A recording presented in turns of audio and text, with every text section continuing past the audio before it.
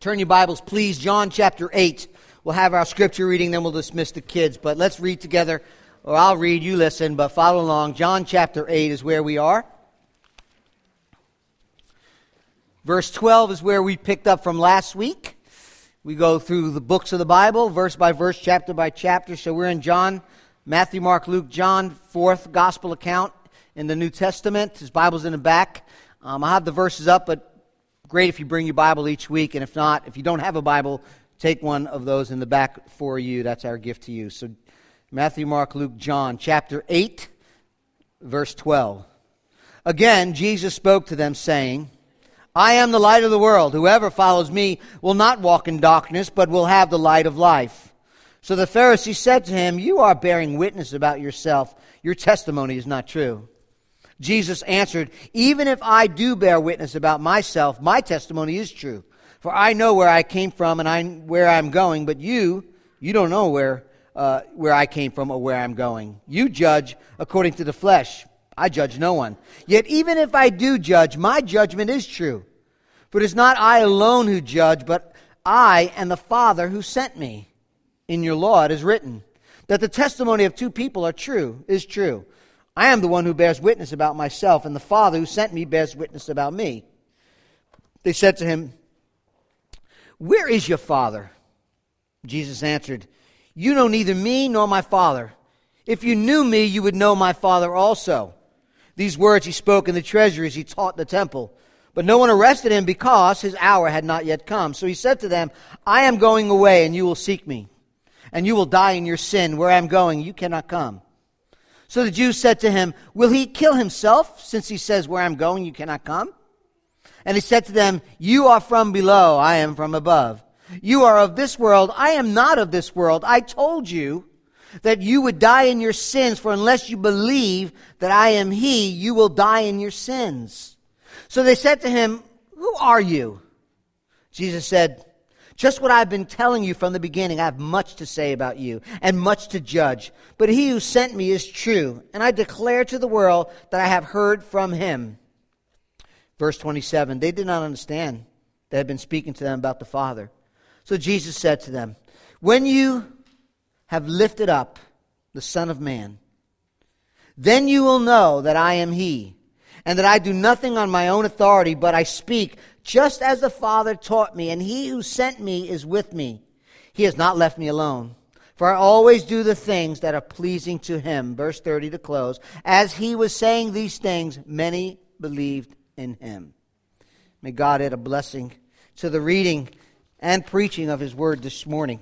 So we're in John 8. That's where we'll stay. Kids, you're dismissed to Children's Church. There'll be classes for our children in the back, kind of age appropriate. Bibles, if you need one, grab that as well. And let's look at John chapter 8 together, okay? So let me just put this quickly in context from last week. As you remember, John chapter 7 tells us that Jesus left Galilee, which was north of Jerusalem.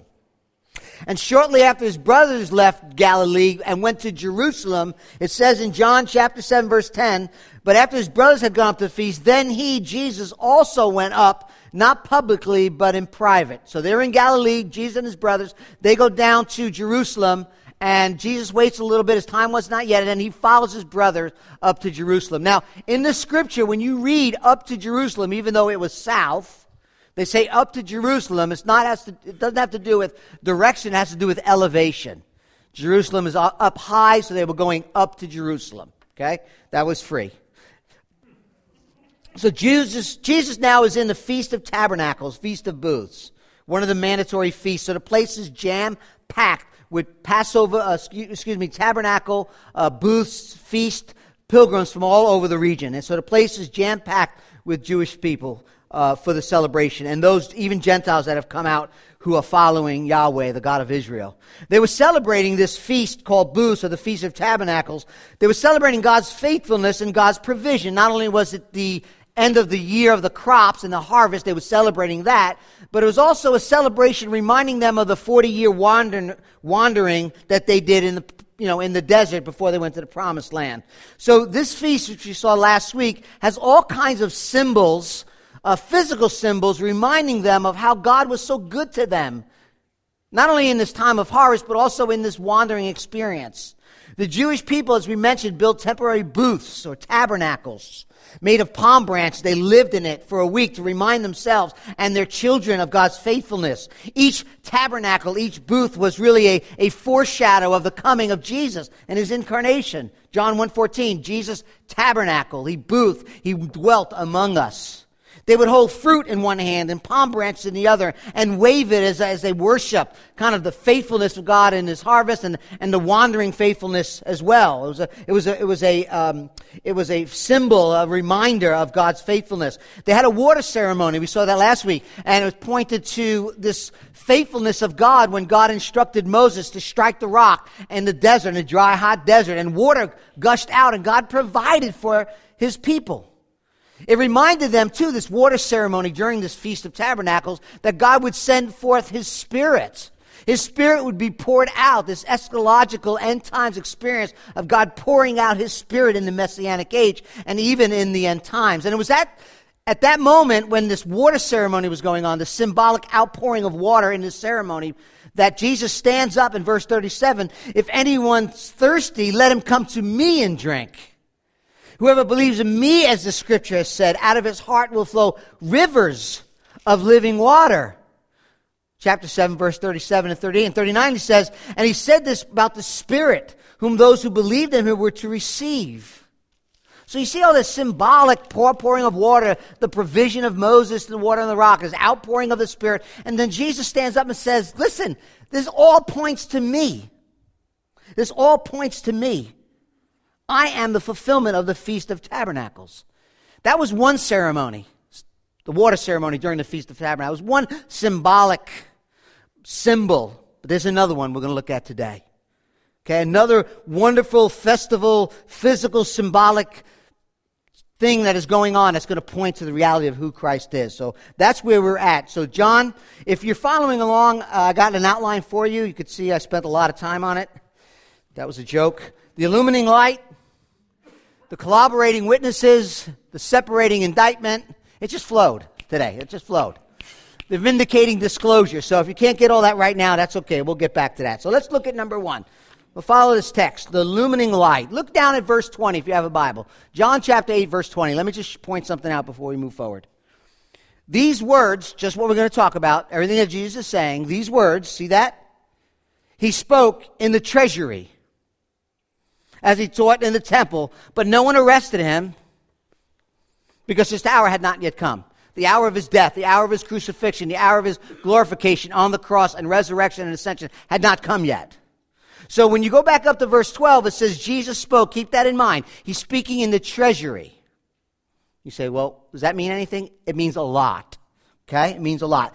Understand that the temple was set up with several sections within the temple worship, okay, in the Jewish temple. When you first walked into the Temple Mount, there was what they call the court of the Gentiles. Non-Jews would come seek Yahweh, seek the God of Israel, and they went into his own court called the court of the Gentiles. They weren't allowed into the inner court or into the outer, inner temple courtyard. They had to stay outside of the main court area. Then after the court of the Gentiles, what was called the court of the woman, or the women. It was there in the court of the women, next to the court of Gentiles, you move further into the temple, that the treasury was found.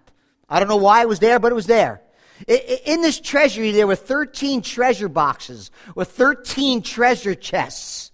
Each one had this trumpet-like, what they call the trumpet, or the shofar chest. It looked like a shofar, a trumpet, where it was round at the bottom and narrow at top, and they would drop coins in each one of these treasure chests. And they were all designed in the court of the women, in the treasury, for different aspects of worship. So one coin box was for, let's say, upkeep of the temple. One was for the priests. One was for the animal sacrifices. You would come and you would put money in, and that would be sort of like the tithe and offering if we had a box in the back. Okay? The last couple were what they call free will offerings. If you had money left over after you went through these treasure chests, these shofar chests that look like trumpets, you would give a love offering. Okay? So, very important. In fact, if you remember, in Mark 12 and Luke 21, that was the place where Jesus was with the with teaching, and he heard the coins from the widow's mite, or the copper coin. And he points out, you see that woman? She's dropping in the very little that she has. The only thing she has. You know, here's all the rich people making a lot of noise. They're dropping in this shofar chest where clinging in the clinging of sound. Look how much money. This woman came with 2 small copper coins.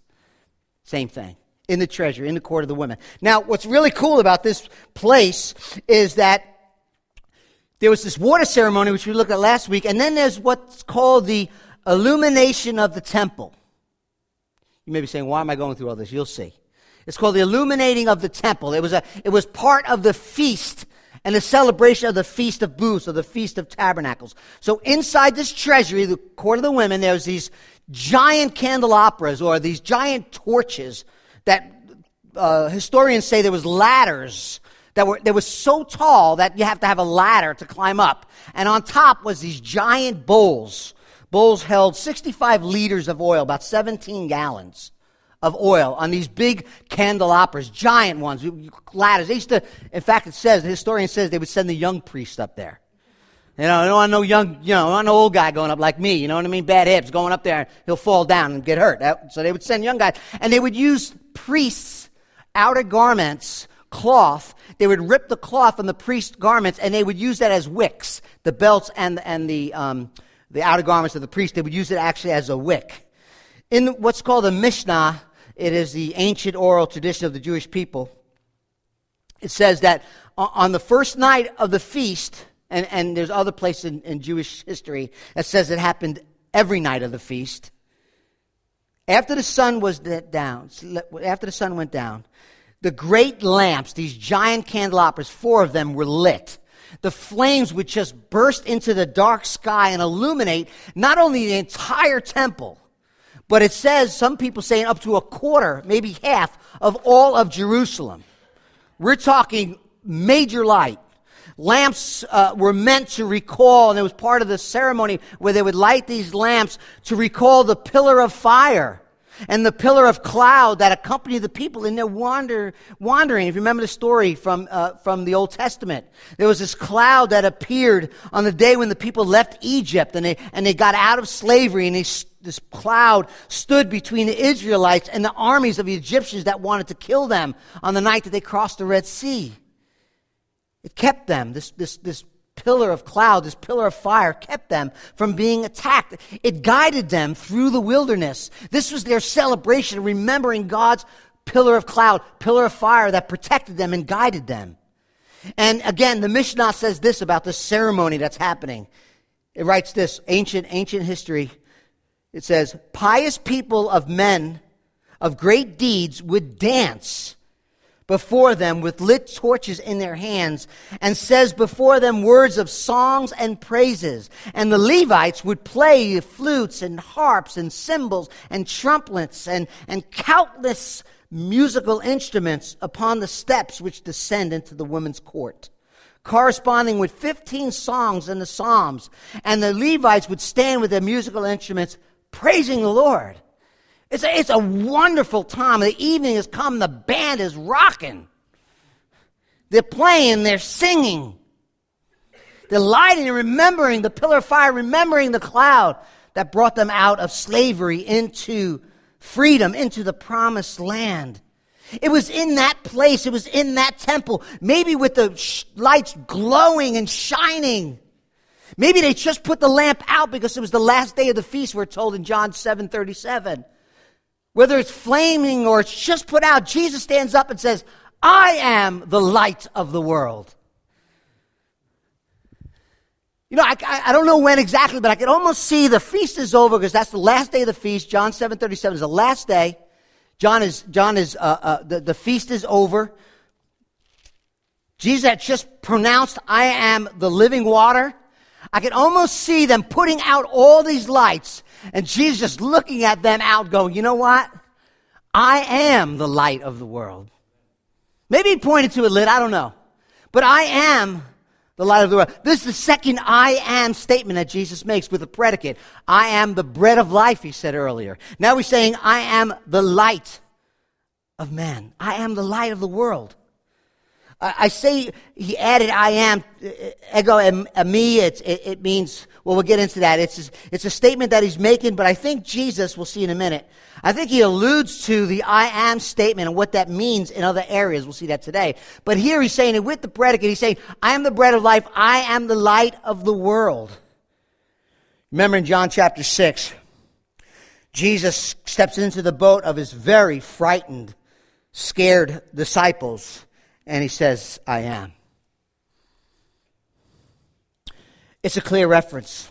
It goes way back, God's self-expression, Exodus chapter 3. Moses said to God tells Moses, you're going back to Pharaoh. You're going to be used of me to let my people go, so that they may worship me.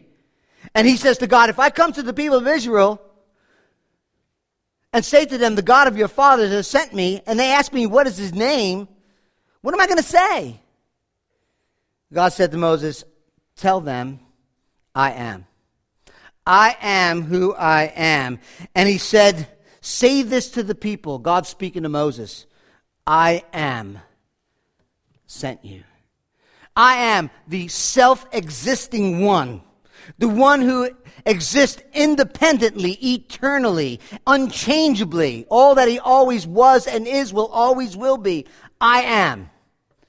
Jesus, throughout the New Testament, especially John, has made several claims pointing back to Old Testament and saying, I am that person. I am that reality. In chapter 1, he said, I am the true and better Passover. The true Lamb of God who takes away the sins of the world, it says in John 1.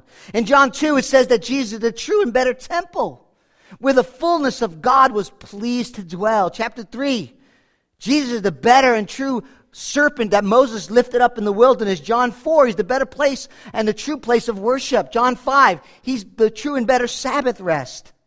John 6, he's the true and better Moses. For Moses gave him manna daily. Jesus is the bread come down from heaven. John 7, we saw he's the absolutely miraculous water that was poured out in which the Spirit of God will come. And here in John 8, he's the true and better light of the world. He's the true and better cloud from heaven. The Jewish people knew exactly what he was talking about. You see, light is used throughout the Old Testament. It's steeped in Old Testament allusions pointing to Yahweh, Jehovah, the God of Israel. They were trained to sing Psalm 27. The Lord is my light and my salvation. Whom shall I fear? Psalm 119. Your word is a lamp to my feet, a light to my path. Proverbs 6. The word of God, the law of God, is a light to guide the path of those who cherish instruction. Psalm 44. Light is Yahweh in action. The prophet Isaiah in 49:6 says, a great light has come, that the servant of the Lord has appointed us a light to the Gentiles, that he might bring what? God's salvation to the ends of the earth. Light is steeped in the Old Testament. In Isaiah 60, very interesting, and Revelation 21, when we get to the end of the book of the Bible, Revelation 21 and Isaiah 60. The coming eschatological age, the age in which Jesus comes and everything is restored, perfect shalom is restored.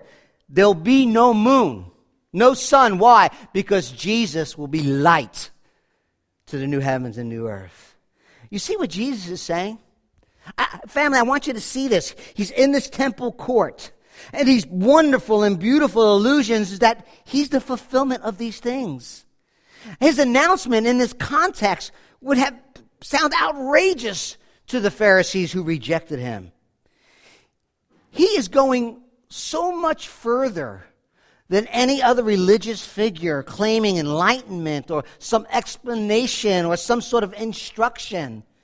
Jesus is making it clear. Jesus is making it clear and claiming to be the illumining light of God himself. He's saying, do you remember that light? Do you remember the pillar of cloud? Do you remember the pillar of fire? Do you remember the pillar that came down, the Shekinah glory in the wilderness? Do you remember the fire and the cloud that kept you protected from the Egyptian army? And do you remember how it protected you? Do you remember that? The Shekinah glory? I am that. That's who I am. the very presence of God. He is the Shekinah cloud that the people followed to the promised land that kept them protected. I am the enveloping glory of God that filled the tabernacle. You need to see that this morning. In fact, in 1 Kings 8, if you read that, when the glory cloud came down, they were all rocked off their boots. They couldn't stand because the place was filled with God's glory. And Jesus says, I am. All that sacrifice, that what's going on in that temple, as you remember the cloud, you remember the fire, I am He. The Word became flesh, John 1:14, and dwelt among us. We have seen His glory as the only Son of the Father, full of grace and truth. Notice what He says too. He says, I am, see that? He says, I am the light of what? The world. I am the light of the whole world, reserved only for Yahweh, the Creator, who said, let there be light, Genesis 1:3, and there was light. He's not come just for Israel. He has not come just for the lost sheep of Israel. He says, I am light of the entire world.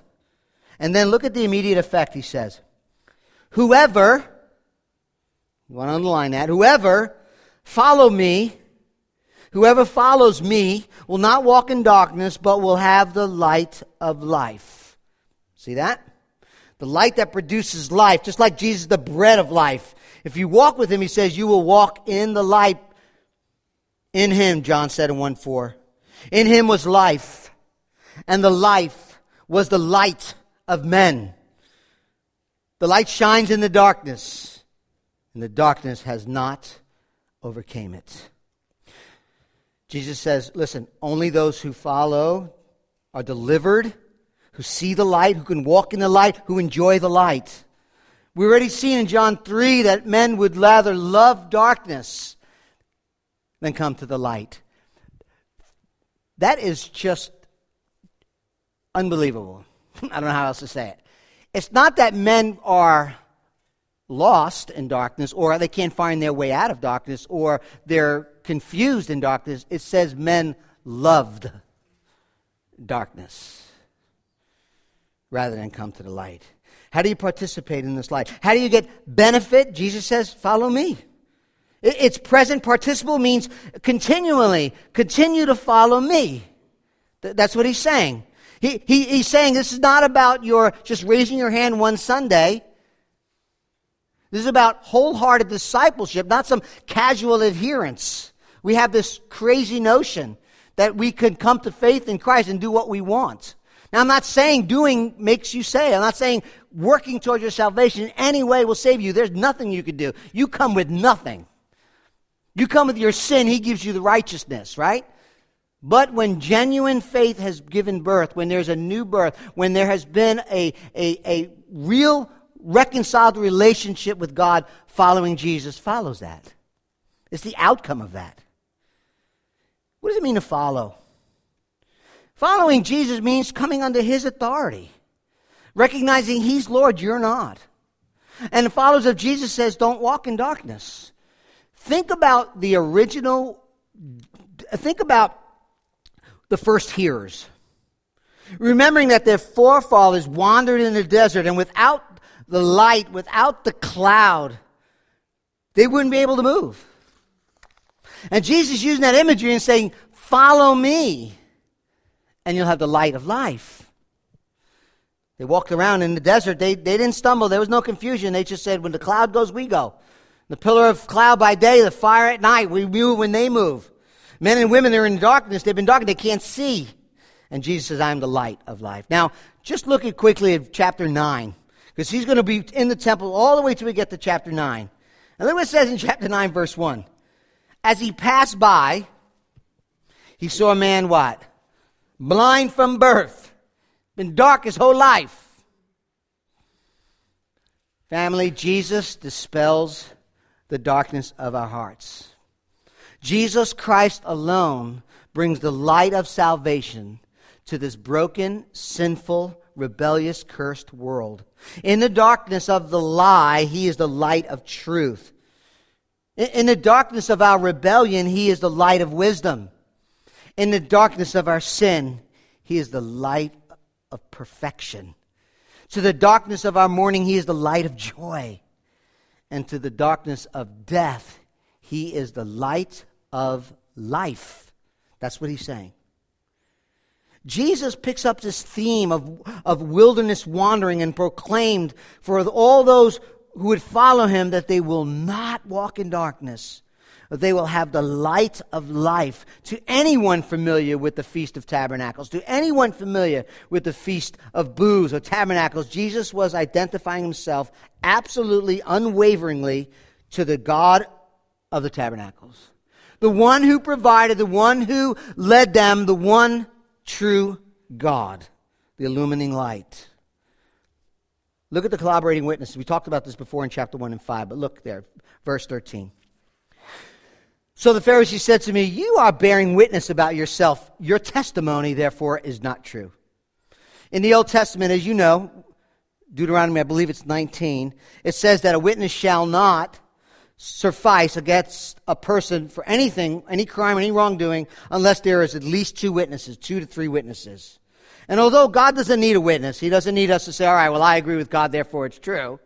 But he does use this language to show forth the gospel and to establish its validity and truth before us.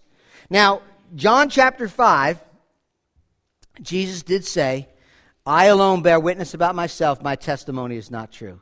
So Jesus says, if I alone bear witness about myself, my testimony is not true. And they think, we got him now.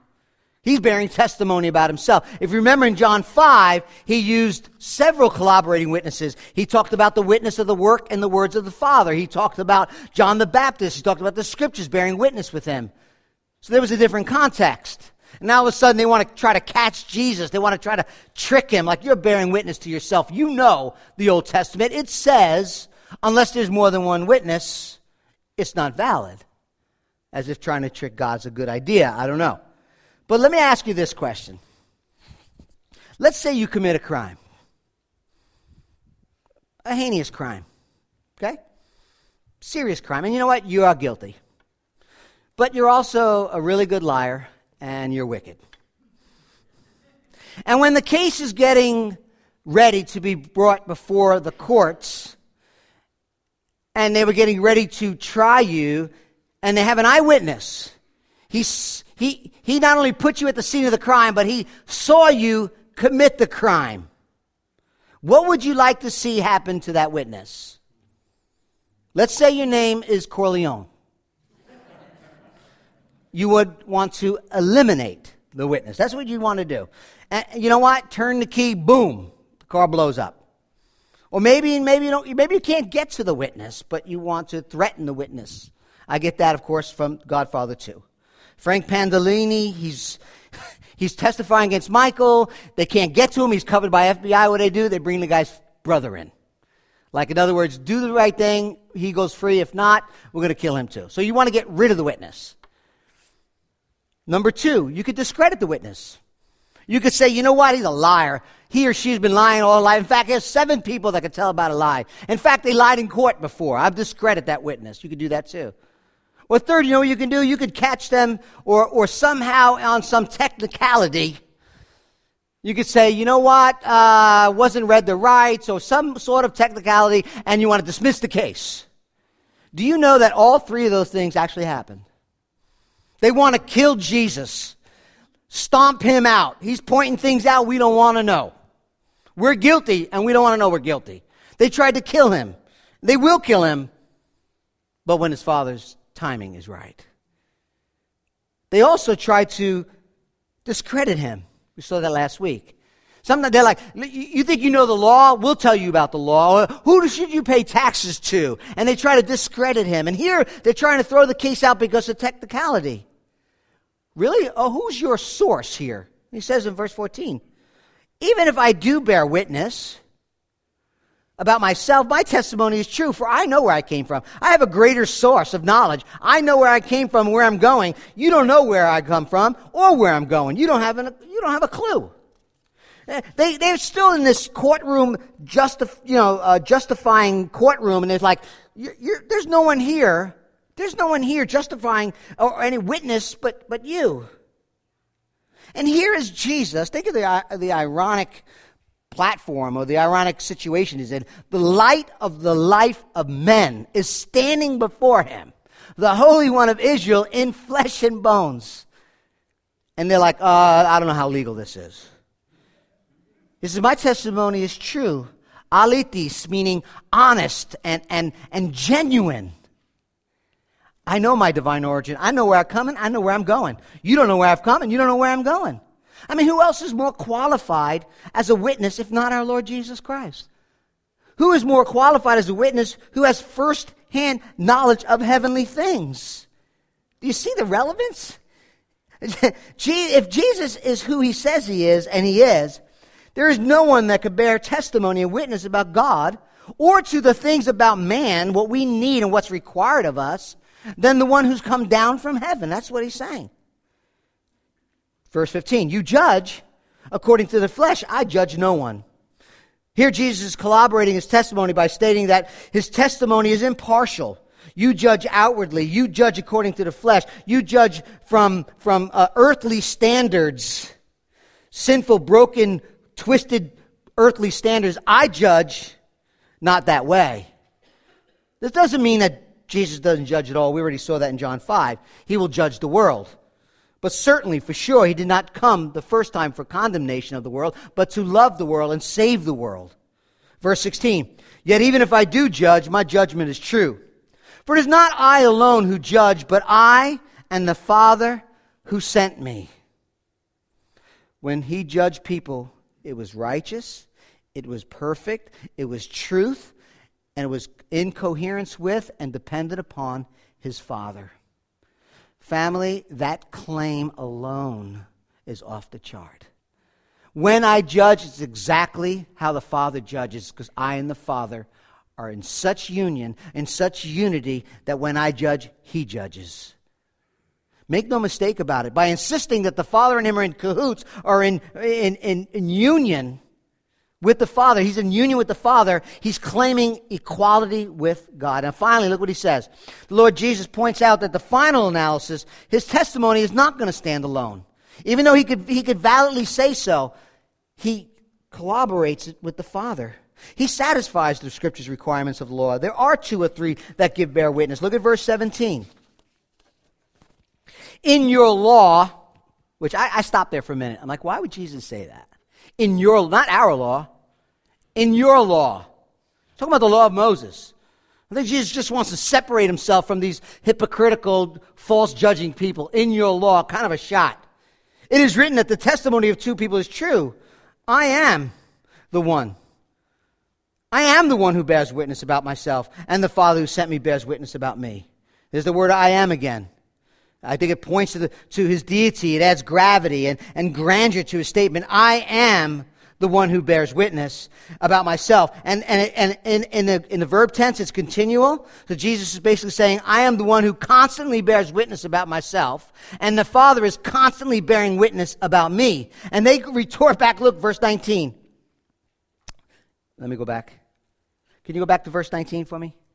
Verse 19. They said to him, therefore, where is your Father? Where is your Father? That was a shot. I think that was a shot. So let's see. Your mom is a virgin girl. She's like 13 and never been married, and she's pregnant. Really? Like, who are you going to tell that story to? Who's going to believe that story? Where's your father? Who's your daddy in today's terms, right? Or at least 10 years ago. Who's your daddy? You don't even know who your father is. Is your father real? Verse 19. You know me. You know neither me nor my Father. If you knew me, you would know my Father also. I'm like, who are you guys kidding? Leon Morris, wonderful commentary, wonderful conclusion. He says this. He called on God as witness to the validity of his claim. Since if Jesus really stands in the relationship to God, in which he says he does, then no mere man is in a position to bear witness. No human witness can authenticate a divine relationship. End quote. In other words, Jesus is saying, look, I and the Father are so united. If you knew me, if you knew him, you would know me. If you really knew him, when I come on the scene, you would understand who I am. And you know what? If you love me and you understand who I am, then you could say, and we could say, you know the Father, but neither is true. To a religious Bible thumper, To someone who studies the Scriptures intently, who may know almost all the Old Testament by heart. You don't know the Father because you don't know me. If you knew me, you would know the Father, but neither is true. Let that sink in. That's what he's saying. We could know this book inside and out and not know the Father and not know the Son. That's scary. That's scary. I mean, here is the bottom line. He's standing before them. The witness of the Father is made clear, and their utter failure to see Jesus as the light of the world, to see Jesus as the embodiment of the glory of God, meant they were unable to perceive and receive the witness of Jesus about the Father. They prided themselves in the Bible, and yet they couldn't see. The separating indictment. So he said to them, sorry about that. He said to them, look at verse 21, I am going away, and you will seek me. You will die in your sins. Where I'm going, you cannot come. So the Jews said to him, will he kill himself? Since he says, where I'm going, you cannot come. Now, if you read that and you're like, what's that supposed to mean? I mean, he didn't mention nothing about killing himself. Actually, it is dripping in sarcasm, just so you know. It was dripping. They were mockingly implying to Jesus that he was going to go to hell. That's where he's going. I'm going, you cannot come. I'm going to hell. That's what they're mocking him. That's what they're telling him. There's a man named Josephus. He's a Hebrew Jewish historian around Jesus' day. Very important work that he did and kind of gives us the insight of the culture of that day. He's an important writer of the day, at least from a historical standpoint. This is what he said about the religious thought of Jesus' day, of the Hebrews and the Jewish people of that day. It says, the souls of those whose hand have acted madly against themselves receive the darkest place in hell. You going to kill yourself? We're going to heaven. You're going to hell. So if that's where you know you're going, you must want to just take your own life. In fact, Josephus says that it was so heinous back then that they would have not even public funerals for those who took their own life. So do you see what they're getting at? They're assuming that they're going to heaven. They're mocking Jesus, saying, you must want to kill yourself because you're going to hell. This arrogant self-righteousness about them. They refuse to believe who he is, and they're blaspheming him, mocking him, distorting his words. He responds, and he said to them, verse 23, you are from below. I am from above. You are of this world. I'm not of this world. Now, the word world could mean different things in Scripture. All of humanity, the physical world. What Jesus is talking about here as the world is that fallen, conscious rebellion against God. It is this spiritual system of thought that rises itself against God. You're about the worldliness. You're about yourself. You don't want nothing to do with God. You reject God. That's what you're about. I'm not from that place, Jesus is saying. You are, I'm not. Verse 24. I told you that you will die in your sins. For unless you believe that I am he, you will die in your sins. Like, really going to try to kill yourself? No. You're from the earth. I'm from another place. I'm from the realm of God. And then he tells them, I told you that you will die in your sins. Now, if you have a Bible and you like to write in your Bible, let me give you a little insight. The word he in verse 24 is not there. Okay? It's not in the original language. The interpreters put that in there so you have a better flow of the sentence. I wish they didn't. It says, for unless you believe that I am, you will die in your sins. Okay? Sins, plural. First he said you will die in your sin, unbelief. Now he's talking plural. All the ugliness, all the various ways of rebellion that flows from unbelief. He says you will die in your sins. What does that mean? To die in one's sins means to die eternally separated from Christ, separated from God without forgiveness. Death could mean, in Scripture, physical death, spiritual death, and eternal death. Okay? Physical, spiritual, and eternal death. The Bible is clear that sin brings death to the world. Adam and Eve sinned. They died spiritually. They were removed from the garden. They were separated from God. They brought physical death into the world. Paul, Romans 5. Listen what it says. Therefore, just as sin came into the world through one man, Adam and Eve, and death through sin, and so death spread to all men because all sinned. Paul goes on to write in chapter 5, but the free gift is not like the sin. For if, because of one man's sin or trespass, death reigned through that one man, that's Adam, much more will those who receive the abundance of grace, that's Jesus, and the free gift of righteousness reign in life through the one man, Jesus Christ. And then Paul adds this statement. Now listen carefully. Therefore, as one trespass, that's one sin, led to condemnation for all men, so one act of righteousness, that's the cross, leads to justification and life for all men. Hear me carefully. Very important. There are two ways to leave this planet Earth when you die. Just what he said. Condemned, sin leads to condemnation, or righteousness that leads to justification. That's the only way. You may die in the Lord, clothed in His righteousness, His perfect obedience imputed and counted to you. Not what you've done, what He's done for you. And then when you die, Revelation says, if you die in the Lord, He says, I heard a voice from heaven saying, write this, blessed are the dead. Blessed are the dead who die in the Lord. Or you can die condemned and in your sins. To die in your sins means to die with the burden of one's sin upon oneself, as a result to be forced to bear the penalty of sin for yourself, which is spiritual, physical separation from God. Physical death, separation of soul and spirit from the body. Spiritual death is separation from the soul from the Lord. And then eternal death is eternal separation from God. How does one escape? How does one escape eternally separated in hell from God? Jesus makes it very clear. Unless you believe that I am. Egamai. I am. That's so important.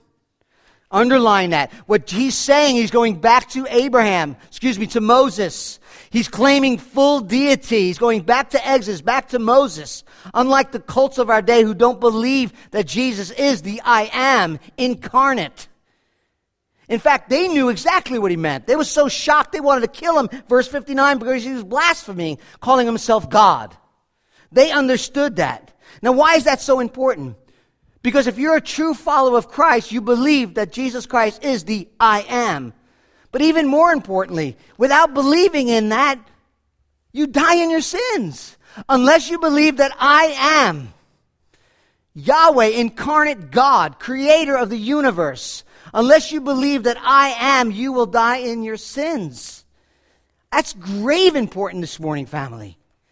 That Jesus entered into space and time as God incarnate, born of a virgin, lived a sinless life, died on the cross as the only sufficient substitutionary sacrifice for our sins, rose and ascended to the Father.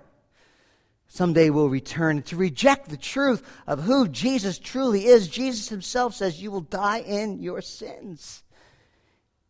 He is the God, the Son, the one true God who became flesh and dwelt among us. You have to have that right estimation. That's how important this is. He says, I am. And when you believe that he is the God he claims to be, then you have forgiveness of sin. Then you have atonement for sin. Then you have redemption for sin. Then you will not die in your sins. Please see that this morning. Verse 25. So they said to him, who are you? Jesus said, just what I've been telling you, man. I've been telling you from the beginning. I have much to say about you and much to judge, but he who sent me is true. I declare to the world that I have heard from him. He says they didn't understand him. They weren't hearing it, that he was coming from the Father. And I could almost hear, this is probably because I'm wicked, a little exhaustion in Jesus' voice. Who am I? I mean, come on. How much do I got to tell you? That's probably me interpreting, but he's like, when God speaks, I speak. When I speak, God speaks. When I do my deeds, I do those deeds that God showed me to do. I and the Father are one. Even Nicodemus said, oh, Lord, we know you're from God because no one could do these miracles that you do. Jesus is just saying, listen, you have enough revelation. They did not understand. Family, I hope you understand today. We see the illuminating light, the corroborating witnesses of the Father, the separating indictment, unless you believe that I am, you'll die in your sins. And finally, look at the vindicating disclosure. We'll hit this. Very important. One real verse we're going to look at, verse 28. So Jesus said to them, when you have lifted up the Son of Man, then you will know. Then you will know that I am. Again, no he in the text. Then you will know that I am. And that I do nothing on my own authority, but speak just as the Father taught me. And he who sent me is with me. He has not left me alone. For always do the things that are pleasing to him. That's perfection right there. Just so you know. Oh, Jesus never claimed to be perfect. He just did. Everything I do pleases God. Can you say that this morning? I know I can't. All right? Thank you for your honesty, because that's true, right? As you say these things, many believed in him. We'll know next week that it's kind of spurious. It's not, it's kind of sketchy belief, but Jesus makes it clear. Look, Jesus makes it perfectly clear that when the full disclosure of who he is will take place, when his glory will be most fully revealed, when the Son of Man is lifted up. You see that? Christ's death, Christ's burial, Christ's resurrection, his glorification, his ascension vindicates, it gives evidence, it confirms everything he said about being the I am. When Jesus is lifted up in his Father's presence. So let's close by asking two questions. I'm going to ask you two questions this morning. Number one, I want you to see who Christ is. I want you to see that Christ is the great I am who died for your sins and rose from the dead. Because that is the way to have the light of life and the forgiveness. Okay? So what does it mean? What does it mean when he says, the cross, if I'm lifted up, you'll see me for who I really am? First, I want you to know the cross of Christ, and because of the cross of Christ, our stubborn and rebellious, hard-heartedness, the hard-hearted will of man is healed. Okay? Number one, our stubborn, our rebellious hard-heartedness will be healed when we look to the cross. James Montgomery Boyce made it very clear. Since a rebellious will is the major barrier to a reception of God's truth, and since it is only at the cross that the barrier is removed, it is therefore only at the cross that the light of God's revelation is enabled to illuminate the soul. End quote. Jesus mentions in John 3 about this being lifted up. Do you remember the story? He's talking to Nicodemus about being lifted up. As the story from Numbers comes in. Nicodemus is like, can I talk to you? And Jesus is like, you want to be born again? You have to be born of the flesh and of the spirit. You don't get it. And Jesus says, I'll tell you what. It's just like when Moses in the wilderness lifted up the pole with the snake on it. So too, when I am lifted up. When I am lifted up. In other words, Moses lifted up this pole and this snake pole in the wilderness because people were being bit by the snake. And God says, I'll provide for you. I will heal your broken hearts. I will heal your sniveling and crying and sin against me. Just look to the pole. And when they did, guess what? They were healed. We as people, rebellious and hard-hearted, if we look to Christ, will get a new heart, a healed heart. Okay, number one. Number two, the gospel, the cross, is the only way for the light of God. Listen, number two, lastly, listen to me. The gospel, the cross, is the only way for the light of God, for the glory of God to come to us. 2 Corinthians 4. In their case, in the unbelieving's case, those who are perishing in the dark, in their case, the God of this world has blinded the minds of unbelievers. They're in darkness to keep them from seeing what? The light of the glory of the gospel of Jesus Christ, who is the image of God. Kept them from seeing the light of the gospel of the glory of Christ, who is the image of God. For God said, let light shine out of darkness, has shone in our hearts to give the light of the knowledge of the glory of God in the face of Jesus Christ. Light, light, light, light. You see, the events of the cross, the events of the gospel, the events of the crucifixion and resurrection of Jesus has been designed by God in such a way to reveal the glory, the supreme value, the bright, illumining light and excellence of Christ. That's why you come to the cross. It's where light shines, glory is revealed, beauty is seen, joy is expressed and fulfilled in our souls. We look to the cross.